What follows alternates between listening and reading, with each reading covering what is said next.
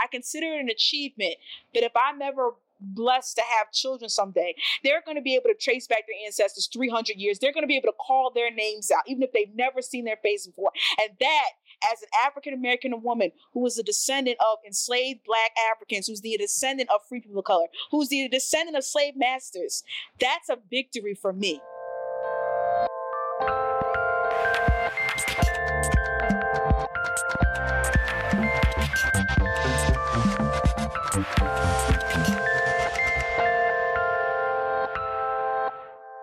Pop. 6. Squish.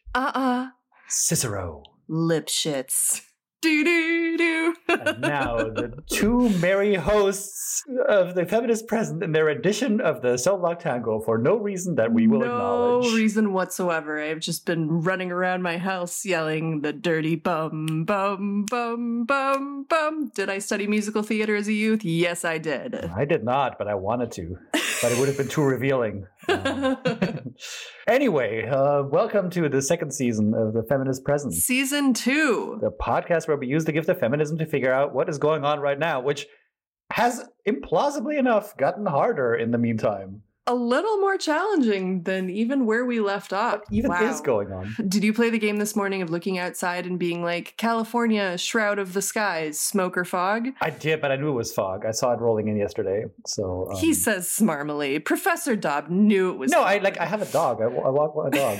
I tend to know where things stand with the fog. You're not doing any better, making yourself sound like a know-it-all. What have people missed, Adrian, since they last heard our dulcet tones? Our reality of recording this is obviously totally different from probably most listeners' experience of this. For the two of us being like this together has been a while, but I think that in terms of our release schedule, it's really not. But just know that for me and Laura, emotionally, this is kind of a big deal. This is a big deal. It's been weeks. It's been weeks. It's been weeks. Ruth Bader Ginsburg has, departed this earthly realm since last we talked. But not without leaving one last legacy, the curse from beyond the grave, to end all curses from beyond the grave. Don't fuck with that woman. Like, I don't know who thought it was a good idea to fuck with a woman's dying wishes. I mean, like, it's just not a good plan. A woman that powerful? Like, are you kidding? Like, that just doesn't make any sense to me. Yeah, and so now we're back from outer space. We're somewhere, back, I think is like maybe overstating the case. We are once again on the airwaves. So who are we talking to today? So today we're talking to Morgan Jerkins, who is the author of This Will Be My Undoing and Wandering in Strange Lands, which is a book that we're going to be talking to her about.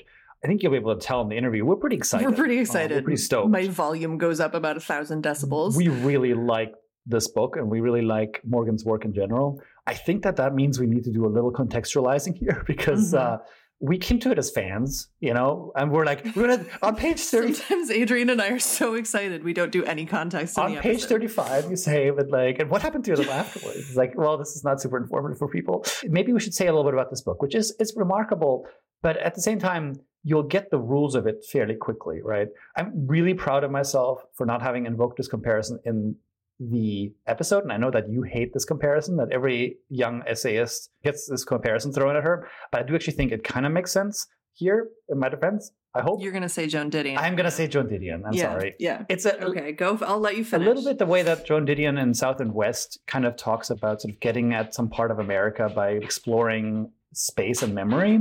This book tries to do that with The Great Migration. So Morgan Jerkins grew up in New Jersey, and as she calls herself in the subtitle, a daughter of the Great Migration. And she writes extensively about not just about her family history, but about the process of recovering that, what's involved in recovering that. And also, and this is where the Didion comparison comes in for me. And again, I apologize. I know, I shouldn't. But there is a kind of thing here where Didion's travel writing is all about the ease of access. It's all about like her sort of peripatetic and kind of like almost, she can waltz in anywhere. I felt Morgan's book was a lot about the fact that that's not something that was available to African Americans for a long time and still really isn't available now, right? And so that it's kind of an exploration of a space that isn't neutrally open to you the way it would be to a white American like Joan Didion, but it is about retrieving kind of a space that used to belong to your family, but that you couldn't sort of leave the way Americans leave or white Americans leave spaces, right? To commute, to move up in the world or whatever, you could only migrate. You could only leave it behind for good. And Morgan is sort of trying to undo that. She describes it as kind of an anamnesis, right? It's like a reverse amnesia. She's trying to sort of remember what her family forgot. And thought that makes it just such an extremely interesting project. Yeah, absolutely. And I think, to my mind, the dual project is remembering both what her family forgot and what history tends to forget, right? Because when researchers go on these kinds of journeys, what they're reliant upon is documents. And the documentation of Black life in America has been, let's call it, erratic at best. I'm just paraphrasing a little bit from the jacket copy on the book so folks know what we're talking about here. It reads, between 1916 and 1970, 6 million Black Americans left their rural homes in the South for jobs in cities in the Northwest and Midwest in a movement known as the Great Migration. But while this event transformed the landscape of America and provided Black people with new economic opportunities, it also disconnected them from their roots, their land, and their sense of identity. In this fascinating and deeply personal exploration, Morgan Jerkins recreates her ancestors' journeys across America, following their migratory routes from Georgia and South Carolina to Louisiana, Oklahoma, and California.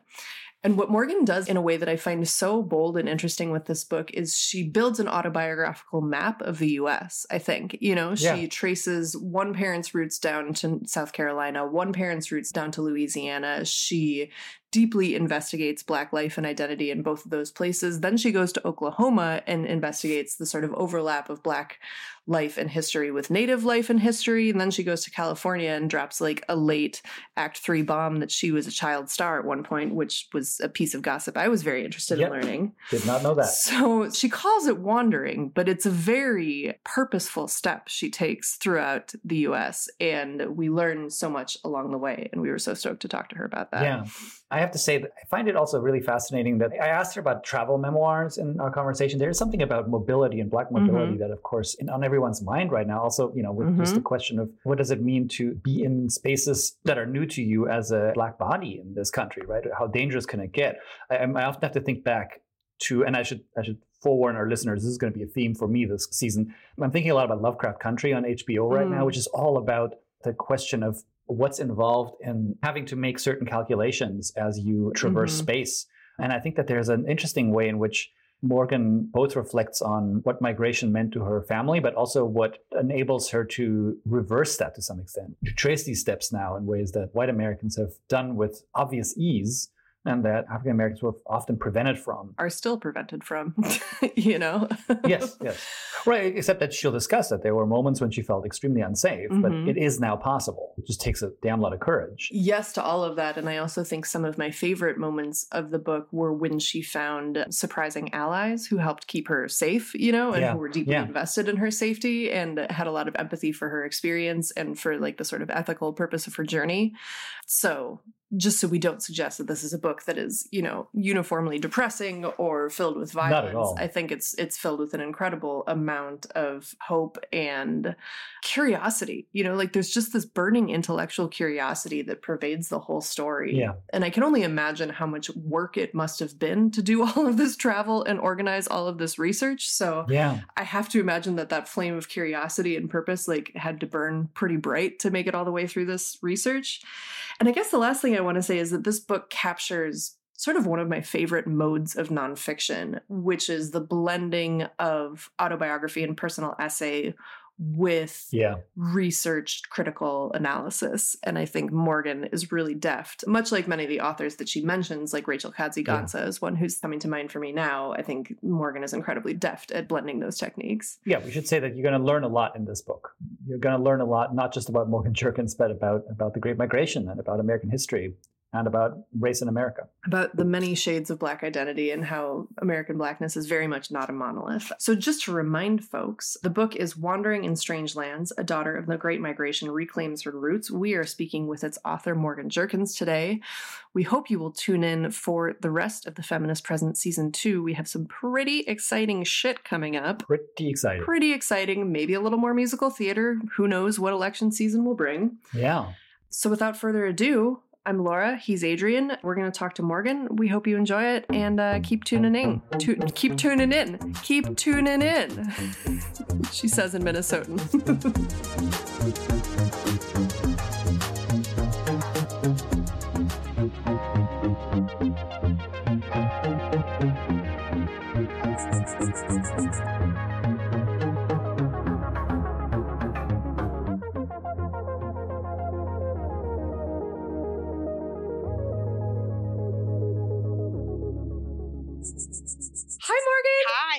I'm so excited to talk to you. I feel like I've spent so much time with you in this book. I mean, that nonfiction has that quality of like really bringing in an intimacy. So I guess just because you were talking to your family members before we got on this call, like everybody's good, like Auntie Charlene is good, your parents, the Regis side is good, the Jerkins side is good. Everybody's good. Thanks for asking.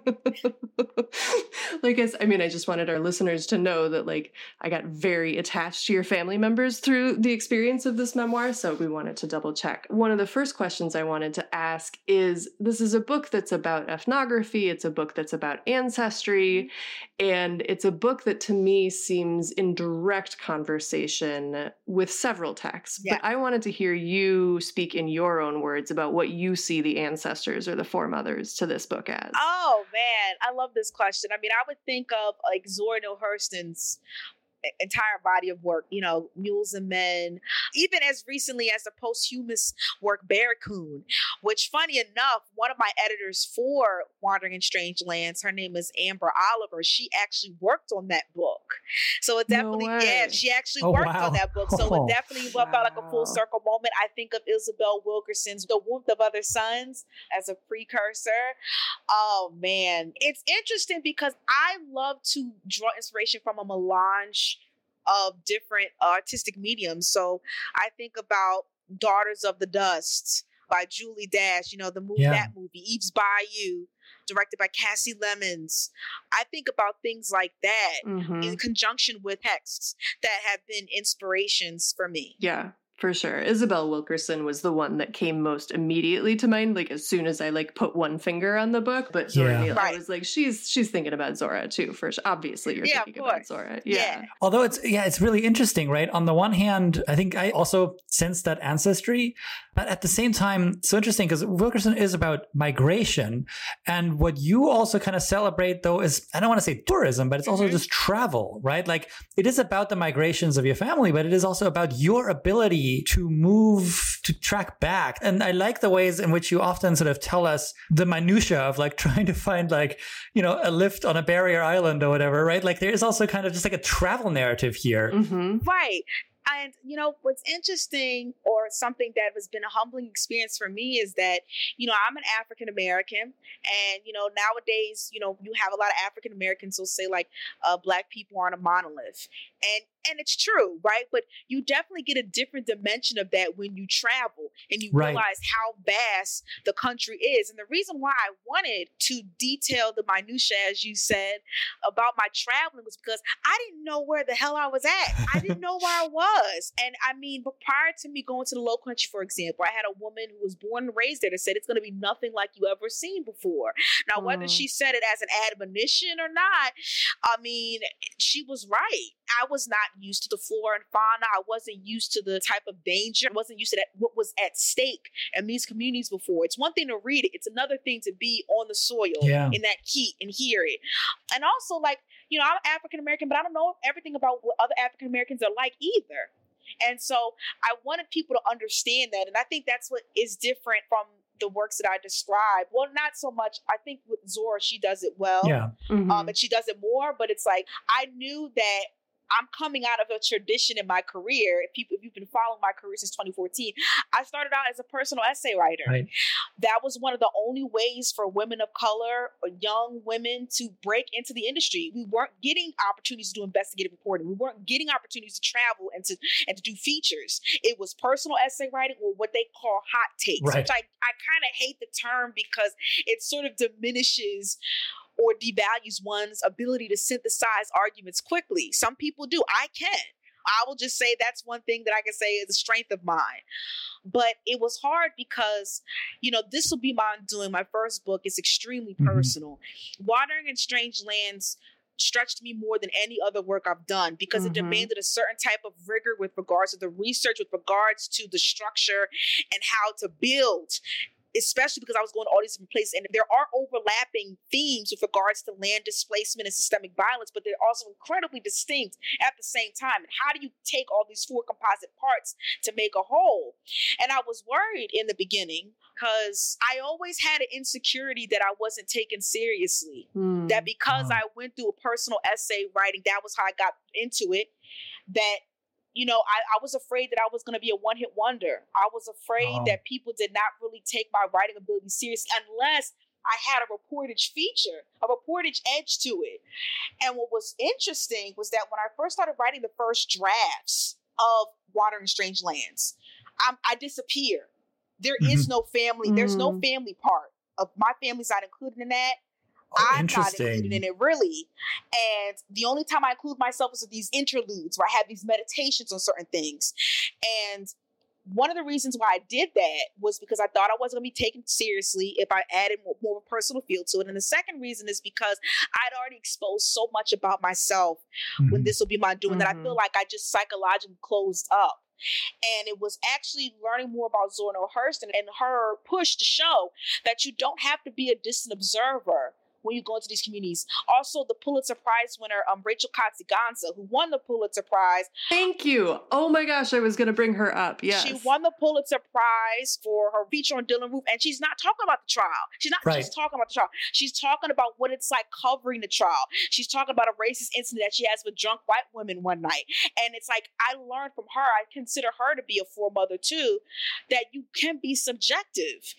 And it's interesting because one of the earlier reviews of my book was by a woman who said she wished I was more objective. And it's like, how do I be more objective when I'm talking about Black people in this country? How do I extract my subjectivity, my emotions, my thoughts, my beliefs from the story that is so personal, Right. Well, there's also something about just travel in general, right? That like travel writing, I feel like, which this isn't really, but some of this is about coming to terms with a new space that is both familiar and unfamiliar to you. There is a kind of objectivity that has often been built into that genre that is essentially coded white. Right. Coded white and coded male. Right. What is objectivity really? Like for me, objectivity, and I'm just riffing because I haven't really thought about it much, but when I think of objectivity, I think about whiteness, period. Yeah. Because whiteness has this sort of ability to have influence on something, but hide your hand when someone points out that detrimental influence. Exactly. When I think about objectivity, I think about how whiteness in general, it's so powerful, yet so elusive. And it's almost like this vain detachment when you have everything to do with it. And so for me, it's like, when I think about subjectivity, it's like we're all human beings and we all know how stories are shaped, how they're framed. And when I read that review, it didn't really bother me so much because I said, well, I did what I was supposed to do. I don't understand how you can ask a Black woman, a Black American woman, to be subjective when she's talking about Black Americans. Right. How do you expect me to write that way? Oh, so many things you just said just like tickled my nerd brain so much. Like so many thoughts are jumping out. First of all, I'm so glad you brought up Rachel Katziganza and the Dylann Roof essay, because that is not only one of my favorite essays to read and to teach, it felt so directly relevant to your story. Yep. And to your point of objectivity, which I don't believe in, because I think it is a white male construct of white supremacist patriarchy, and I will say that on the record. I think that, like, if you look at Gansa's piece, she has the most formidable reporting chops you can possibly have. Like, no one can challenge her facility with research for 1 second.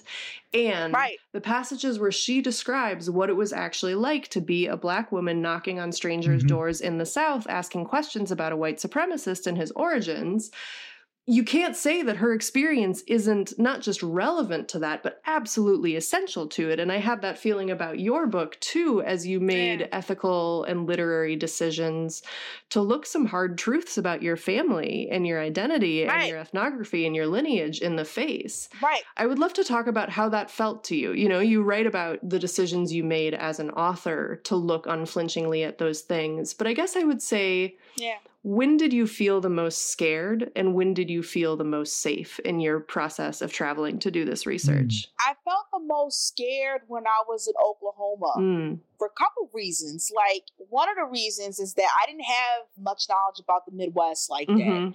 The way that I thought about the Midwest was sundown towns. That's the first thing that I thought of. Which is accurate as someone who grew up in the Midwest. That is not a misconception. Right. I mean, but sundown towns are everywhere. But yeah, you get the point. I do. The things that for those who are listening who are not familiar with my book, which I hope will be, I was doing research on freedmen. Freedmen are Black people, basically, who are also a part of indigenous tribes, but they're not recognized sometimes as full citizens. And what I mean full citizens, meaning land allotments, voting rights, housing benefits, educational assistance, medical care. And I was speaking to a woman by the name of Marilyn Vann. Marilyn Vann is the president of the Descendants of Freedmen Association. She's also the woman responsible for Cherokee freedmen being granted full citizenship rights in 2017. Wow. Okay. So going into it, granted, I'm a product of the public school system. I had no idea that during the Trail of Tears that we're all talking about, we're told, when President Andrew Jackson forced 5 tribes, Cherokee, Choctaw, Chickasaw, Seminole, Creek, crossed the Mississippi into Indian Territory, which now known as Oklahoma, had no idea that Black people accompanied in those tribes on the trip. Had no idea that they were either free Black people, fugitives, or enslaved by them. And after emancipation happens, like, well, what do we do with these Black people? Mm-hmm. And so when I spoke to Marilyn, one of the things that she wanted me to do was she said, I want you to get a hotel room near my house so I can keep tabs on you. This was the first time that I had traveled to South Carolina. I traveled to Georgia. I traveled to Louisiana. This was the first time that someone said that. Then when I went there, she told me the steps that she has to take. When she goes to meetings, she never goes on Facebook to say where she's going. She only does it after the fact.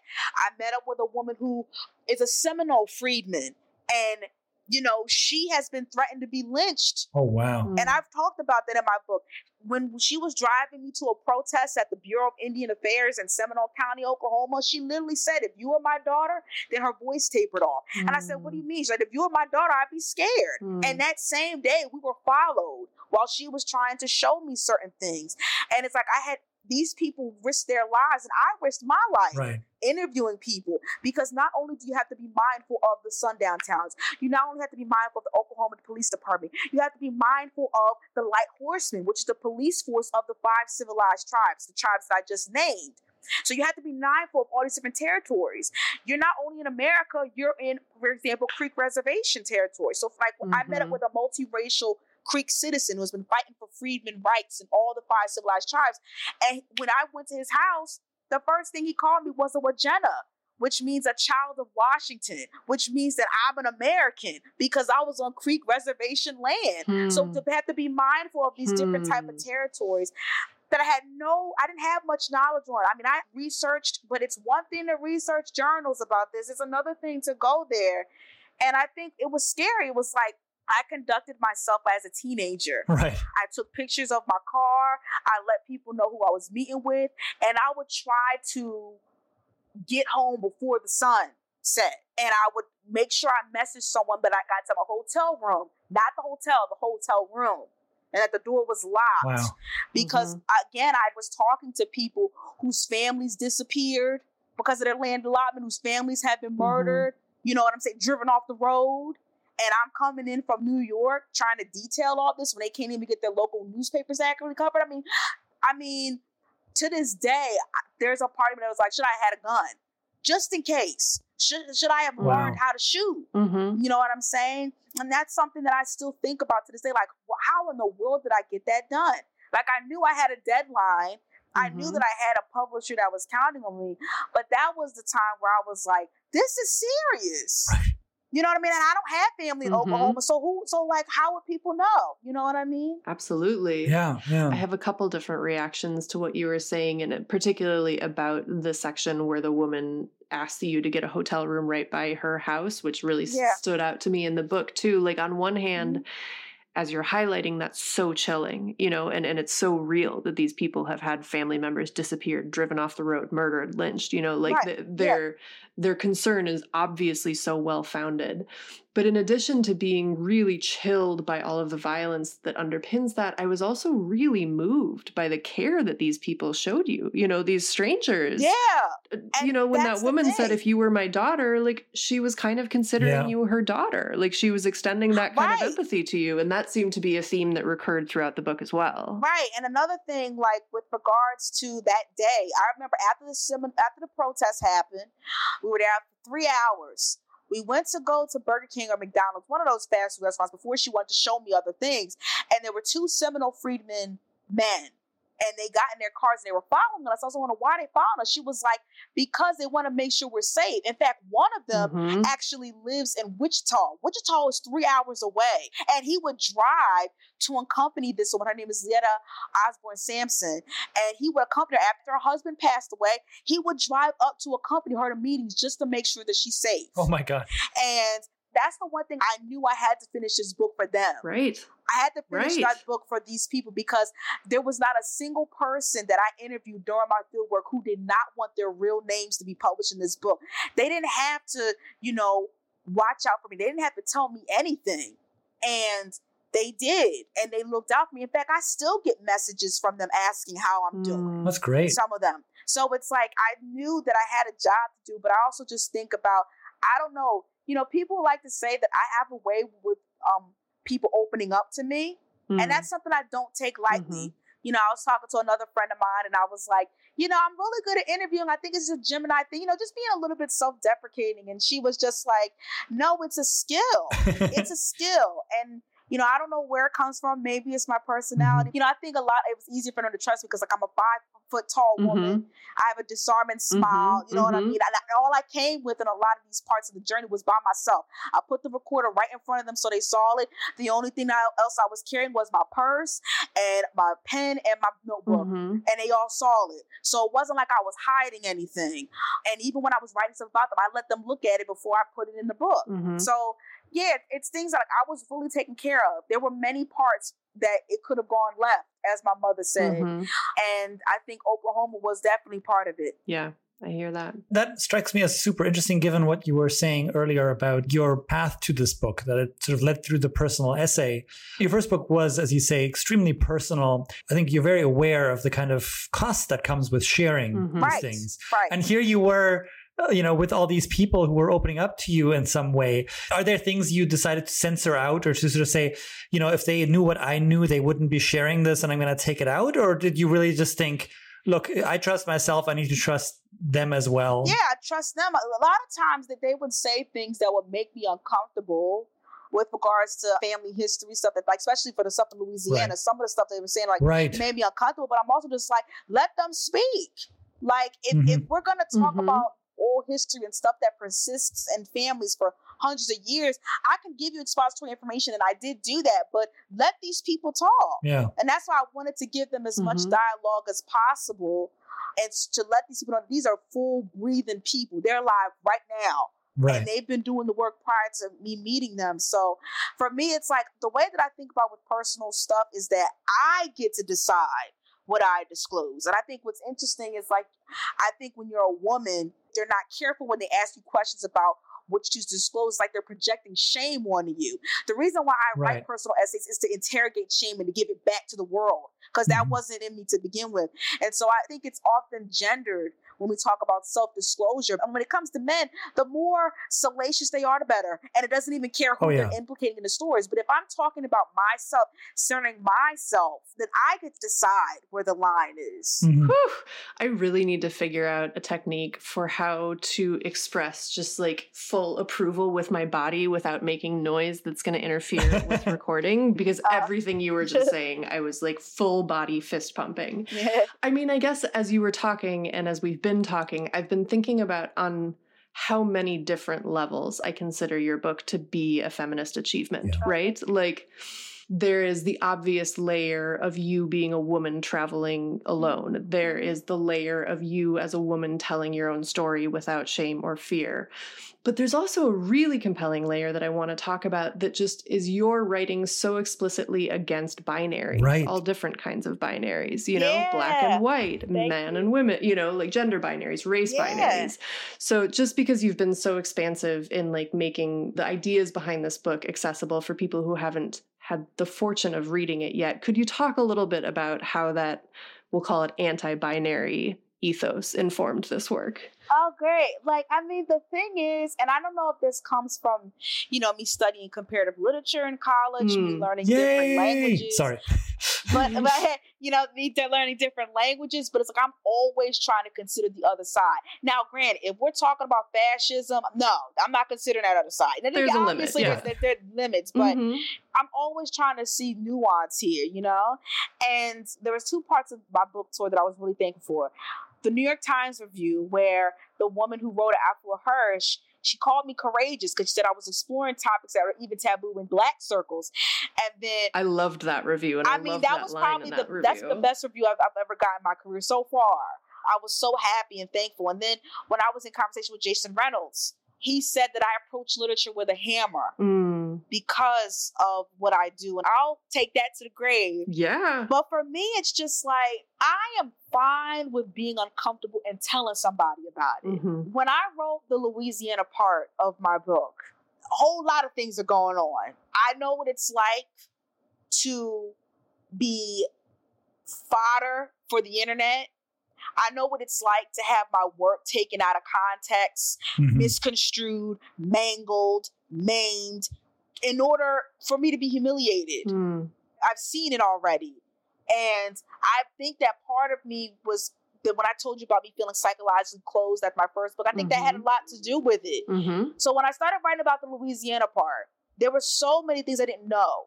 I didn't know. When I grew up, and I said this in other interviews, when it came to Black history, it was very streamlined.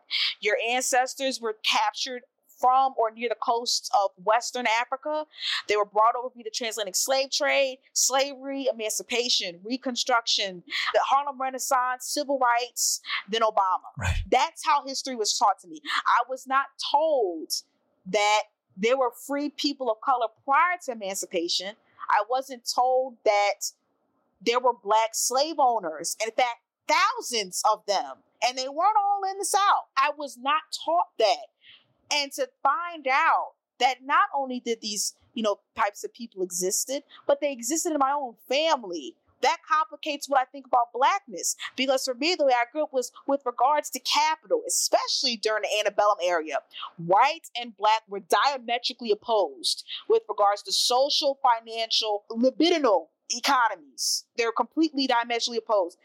But that wasn't the case when I went to Louisiana. When I went to Louisiana, I spoke to a woman who was a descendant of a Creole woman or Black woman who's responsible for an entire community in Cane River, Natchitoches, Louisiana. And she had relations with a French merchant. And not once did any of her descendants said rape. Right. They never said that this master took advantage of her. And that is uncomfortable. There is no intimacy for enslaved Black women. There is no such thing as pleasure for enslaved Black women. There's no space to talk about survival and choice. Yeah. Everything with regards to a Black woman's body during the antebellum era is rape. Rape, rape, brutality, reproduction, rape, rape, rape. Trigger word, and I'm sorry, everyone. But I'm repeating it so people understand how it was. And so when we say these things like Black people not a monolith, another thing that I've heard in Black people circles, in my circles, is I'm not my ancestors.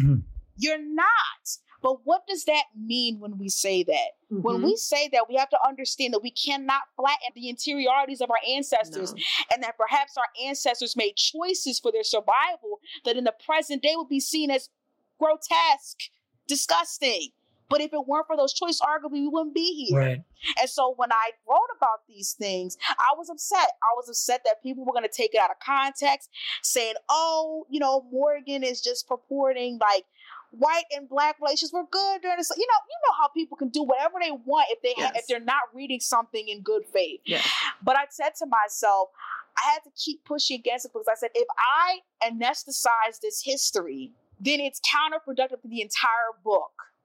If I anesthetize this history, it's going to make it that much harder for the writer that comes after me to find history on herself or scholarship on other people that were doing this type of work. And so it was hard, and I wanted people to be brought to that space where it was hard for me. I didn't grow up in Louisiana. I grew up in New Jersey. It was hard for me to wrestle with that, but it's like, this is a potential reality. This is what we talk about. Like, what are the choices that Black women make when they're trying to survive? And is there space to talk about it? I remember a couple months ago, I did a thread on Beyonce because Beyonce was featured in the September issue of Vogue. And as any of you know about the fashion issue, the September issue of Vogue is one of the biggest, if not the biggest issue in the industry. In fact, there was a whole documentary made on the making of September Vogue. And one of the things that she wrote about was her ancestry. She said that, she found out that she's a descendant of a white man and a slave black woman. They fell in love and they got married. And people were pissed off. Black people I knew were pissed off about it because she's also Creole through her mother's line, whereas I'm Creole through my father's line. And people were upset because they're like, she's kind of supporting whiteness. So you know what I did one night? I said, all right, Beyonce's lineage is easy to trace. Let's just see. Let's go back from her mother from Galveston, Texas, all the way back to Louisiana. And the whole thread went viral, and people were upset because some people thought that I was saying that like these two people fell in love. And I said, no, that's not what I purported at all. What I'm trying to say is through showing pictures of her ancestors, through showing which parish they came from Louisiana, even succession rights. And remember, sometimes white men in Louisiana who had relations with black women, they gave their children land, which basically showed like I'm connected to these people through blood, right? Right. And so that's what I tried to show people is that, okay, we're not going to know if Beyonce is lying or not. You know what I mean? Oftentimes records, especially through the Catholic Church and all that, can get mixed up all the time. However, there was something to be said that this has passed along in her family for hundreds of years. There is a relation that happened. That's the only thing I was trying to prove was there was a relation because of the succession.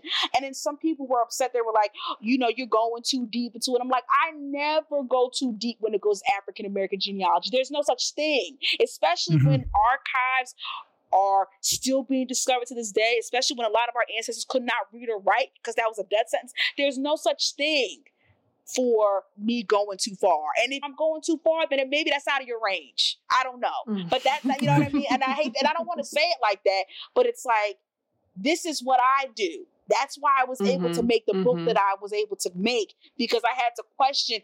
And even if a stone was unturned, lift it up and see the mulch underneath it, because there might be something else growing under there too.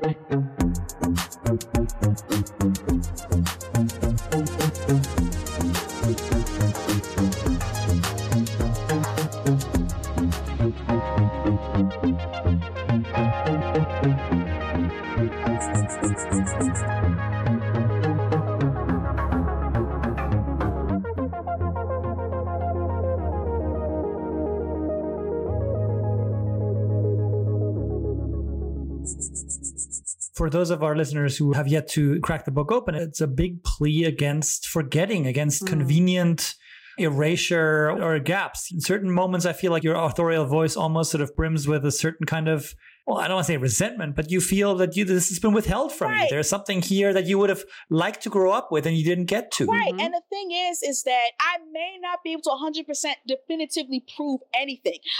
That was not my goal. What my goal was to show, are all of our grandmothers lying? Are all of our family members lying? Even in the face of textbooks, they can't all be lying. I wanted to show the potential realities that are out there by pulling together all these primary and secondary sources that I could, while also leaving it open-ended, because again, our ancestors were human beings. Even if they were enslaved, they were human beings, and there's going to be certain degrees of their characters that we will never be able to access, and for good reason, because they're human. Yeah. You know what I'm saying? For me, it was like, I may not ever know, but I damn sure tried my hardest to get somewhere.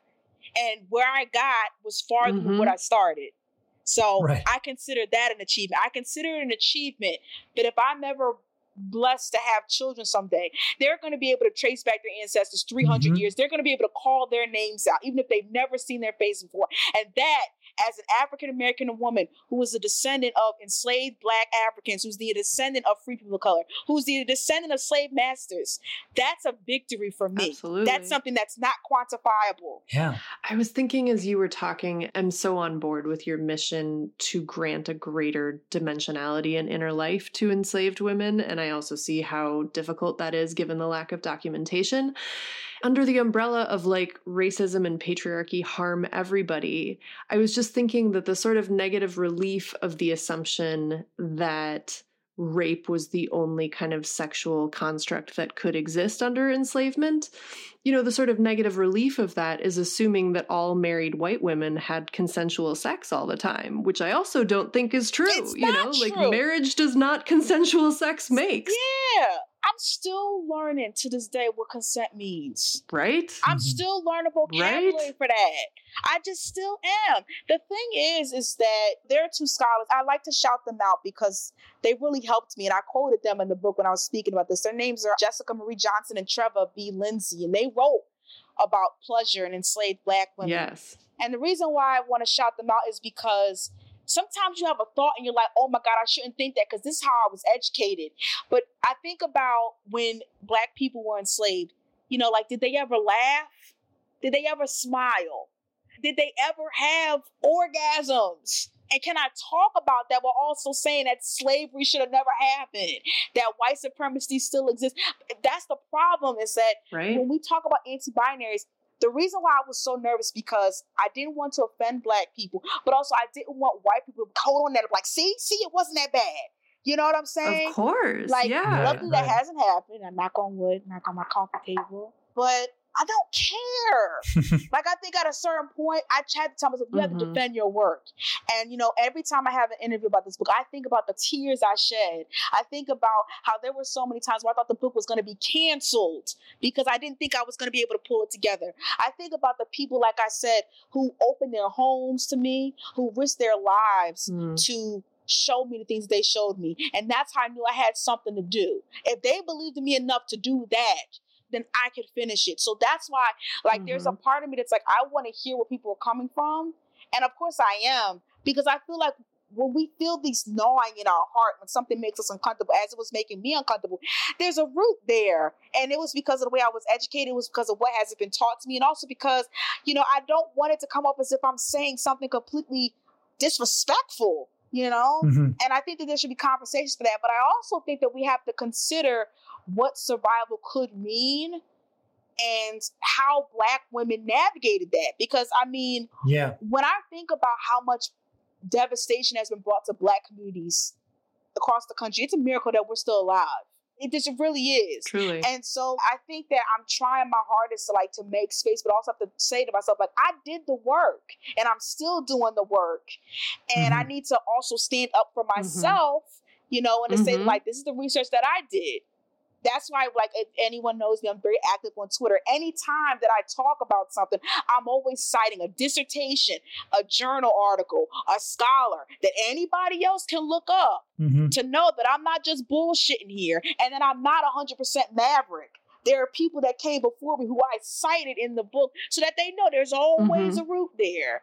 I do that purposefully. I think that's so fascinating, the way you talk about the choices and about sort of finding complexity in your ancestors, right? There are narratives about the American South, about Jim Crow, about slavery, that white America has sort of inured itself to the idea that this was bad, but that always depends on these very recognizable subjects. And to say, well, no, this is a long time ago. This was a frankly incomprehensible situation that people found themselves in. And they probably made choices you will not understand, right? That strikes me as incredibly important there, and also as central to kind of the pull of your book, the way that the past is a foreign country. You are sort of encountering these people who, the more familiar you become with them, the more you realize, I don't know much. And I think that's the thing. It's like, I was watching an interview with an older 80s star. His name was Terrence Trent D'Arby. It goes by Sananda Maitreya now. But when he was promoting his second album, I think it was, he was in his 30s. And he was saying, his first album was a smash. It came out when he was 25, which is the time that This Will Be My Undoing came out too, 25. And he said, once you get older, you realize that you think you know everything and you realize you don't know much. And I think with this book, even though I'm not in my 30s yet, it made me realize that as much as you know, you don't know much. There's a difference between reading and hearing. There's a difference between researching and doing field work. There's a difference when you're really active in a space. The body remembers. So even me talking about it, I think about all the circuitous paths I took to find answers. I think about just all the drafts and just a lot of pep talks that I needed. It was just immense.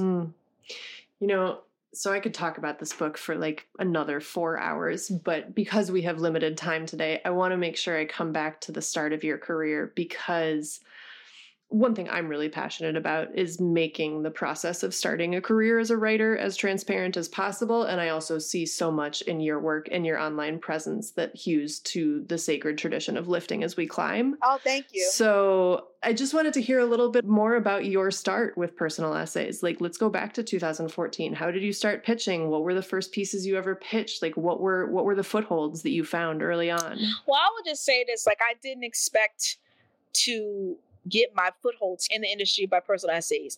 What I thought was going to happen was that I was going to get an entry-level position at a literary agency or a publishing house, and then maybe I'll just drop my manuscript in the mailroom and some editor will see it, and then I'll get my book deal. That's the dream. Yeah, right? But I mean, I graduated from Princeton. I did unpaid internships just like everybody told me to, and I could not get an entry-level job, and it was gutting, to go into New York, take the train to go into New York, go for these 15-minute interviews where I always shook hands with an editorial assistant who was a white woman, and was hoping that at least I get a call back, wouldn't even get a call back. And I just cried and I cried. And to add insult to injury, like, I was heartbroken. On top of that, graduating from number one university in the country, and I was heartbroken. Yeah. And so I moved back home, and my only saving grace at the time was that I got accepted into Bennington, which is a low residency MFA in Vermont. So I got accepted into there. I was actually the youngest and the only Black person in my class. So I had a little bit of like anxiety of like, ooh, am I really that talented? But it was a great experience overall. But I wrote one op-ed towards the end of my senior year because there was a white male freshman who wrote that white privilege doesn't exist. He wrote this in our newspaper, and he got hits from Fox News, of course, it made national news. And I responded to him through writing an op-ed in Ebony magazine on the digital side. And when I went back home, I'm in the bed trying not to be depressed. I probably was depressed, I don't know. But I was on Twitter, and I was seeing all this content being circulated. And I was like, oh, people my age can write and they get paid for it. So I'll start. Nobody taught me how to pitch. I just learned through rejections. I wrote for Toast, RIP the Toast. I wrote for Quartz, which is a part of Atlantic Media. That's where I was doing a lot of those hot takes. And I started writing personal essays over at BuzzFeed. And then it started to get more serious because I started to do like pieces for Elle, more op-eds for like the Atlantic. I wrote for the New Yorker, which was like a huge career achievement for me, writing for the New Yorker. I also like interviewed people like Nikki Giovanni, Issa Rae, Claudia Rankin. I was doing things like that, and I was building up a portfolio. And it was through internet writing that I was able to get an entry-level position in publishing. It was through internet writing that I found my agent. It was through internet writing that I found the woman who would acquire This Will Be My Undoing. It was all through the internet. And, when I started writing professionally, I said to myself, I may not be the best writer out there, but I'm going to work harder than the best writer out there. That's one thing that I know about me, is that my work ethic is like second to none. I'm very disciplined. And here's what I'll say about the internet is that internet could be a great place. I've forged a lot of community, but I also know the internet could be a mean place. In fact, some of my writing things are not on Twitter, or they're not on Twitter anymore. And I understand it.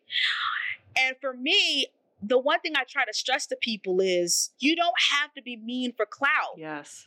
You don't. You don't have to be mean. I'm a snowflake. I'm very much like a gumdrop. I'm very, very warm, and I don't like it. And I told someone, I said, even when I was an editorial assistant, even when I was just a teacher commuting 2 hours a day in Brooklyn to teach first generation Chinese American kids, and I was making less than $30,000 a year, I always tried to treat people kindly. Because that shit doesn't cost any money. Anybody can do it. And I always tried to uplift other people. One of the people I uplifted, I edited her first piece at Catapult, Kia Brown. I love Kia. Her first book was published with Simon & Schuster last year. Another person who I used to go hard for their short stories at Catapult, his name is Brandon Taylor. And now guess what? His first novel, Real Life, is nominated for the Booker Prize. It is, yeah. So it's like, I look at these people and I say to myself, even when I wasn't Morgan, I wasn't a New York Times bestseller, I wasn't teaching at Columbia, I wasn't, traveling to do speaking engagements, I was nice to people. And I always knew that if they needed help, they can contact me. And that's the type of legacy I want to have for as long as I'm in the industry. I want people to say, yeah, she's a damn good writer, but she's a damn good shepherd too. And that she looks out for people.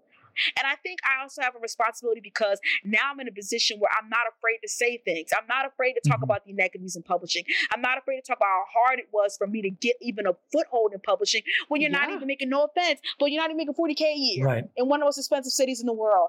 And I feel like it is my responsibility now that I'm in the room and I have the position I have to say these things for those who can't. Fantastic. Yeah.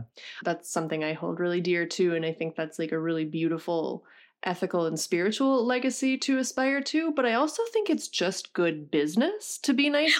I always tell students that one of the best things you can do for your career in its early stages is do as many favors for other people as you can, because you're going to need one someday, Right, but not only that, I've been shown kindness. Yes. Roxane Gay blurbed my first book and she never even met me. She never even met me in person before she did that. She's famous for that kind of kindness, I think, yeah. But she didn't have to.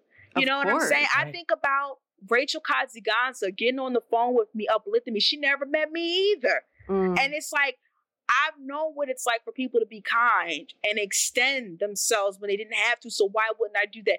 What you say about with business is that people don't understand that the publishing industry is very small. And I don't say this as an admonition, I'm just saying this as a fact. Absolutely. Is that like when you talk smack about someone, especially publicly, know your agent was probably going to ask that person for a blurb, or that person is friends with an editor that you want to get placed in, which might hurt you. Like, it's very small, because if I know one person, I can know 5 other people that are in other different organizations that are attached to that person, at least 5, especially in New York. So for me, I tell people, it's like, you don't have to like everybody.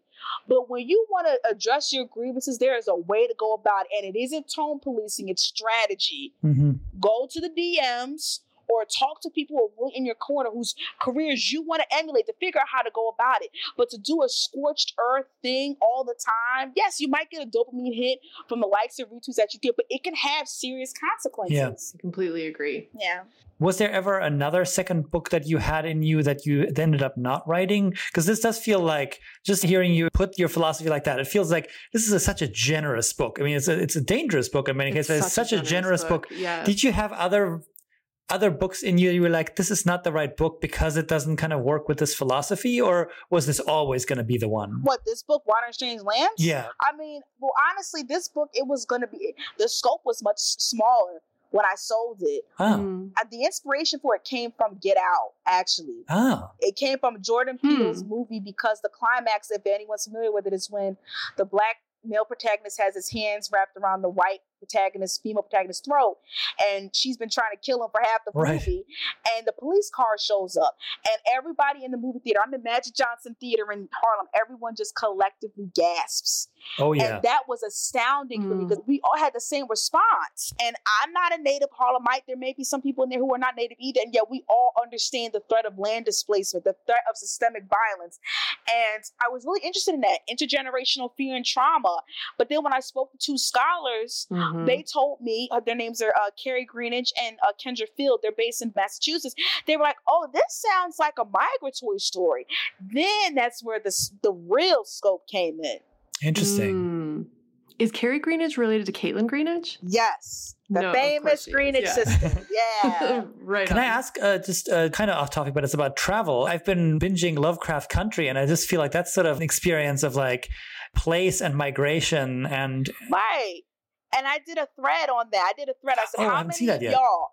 So I made a thread that still has legs, surprisingly. I'm like, how many of y'all Black people have you suspected or been through a sundown town? Because the first episode was a sundown town. I got thousands of responses about that. In fact, I even made a map from the responses that Black people made. I made a map. So I said, you know what? Sometimes the people don't got time to be looking at all this. Let me just show you visually of like where this all is. And people saw it wasn't on the South. If you look at the West Coast, California and Oregon, all them, just many red dots. Yeah. So Yeah, I like to do things like that. I like, especially in the pandemic, I like to ask Black people questions that forge community. And that's been very helpful for me. And that's just something that I'm just like to do. The Feminist Present is co-hosted by Adrian Daub and Laura Good. It is produced by Laura Good and edited by Megan Kalfas and Isabella Tilley. All our original music is by Julie Herndon. We are eternally grateful for funding support from the Institute named for a woman in a building named for a woman that none of us have seen recently, the Michelle R. Clayman Institute for Gender Research at Stanford University, and we are especially grateful to our feminist colleagues there, Cynthia Newberry, Allison Dahl-Crossley, Natalie P. Mason, Jennifer Portillo, Wendy Skidmore, Shivani Mehta, and Sarah Mersney. The Feminist Present is also co-sponsored by the Changing Human Experience, producing deep ideas for a better world by supporting Stanford research in the humanities and social sciences. Follow us on Instagram or Twitter. We're at Feminist Present on both platforms. And if you want to chat feminism, Miss Rona, or anything else, go ahead and write us an email at feministpresent@gmail.com. We'd appreciate it so much if you'd leave us a review, preferably 5 stars on iTunes or another platform to help other folks join our discussion. Thank you for tuning in and see you next time. Pop. Squish. No, 6 is next. Shit. Dude. Shit, sorry. Okay. Pop, 6, squish, scissor, lip shits. You're right. God. You go again. You're not getting it. You can't come back to the Castro after that.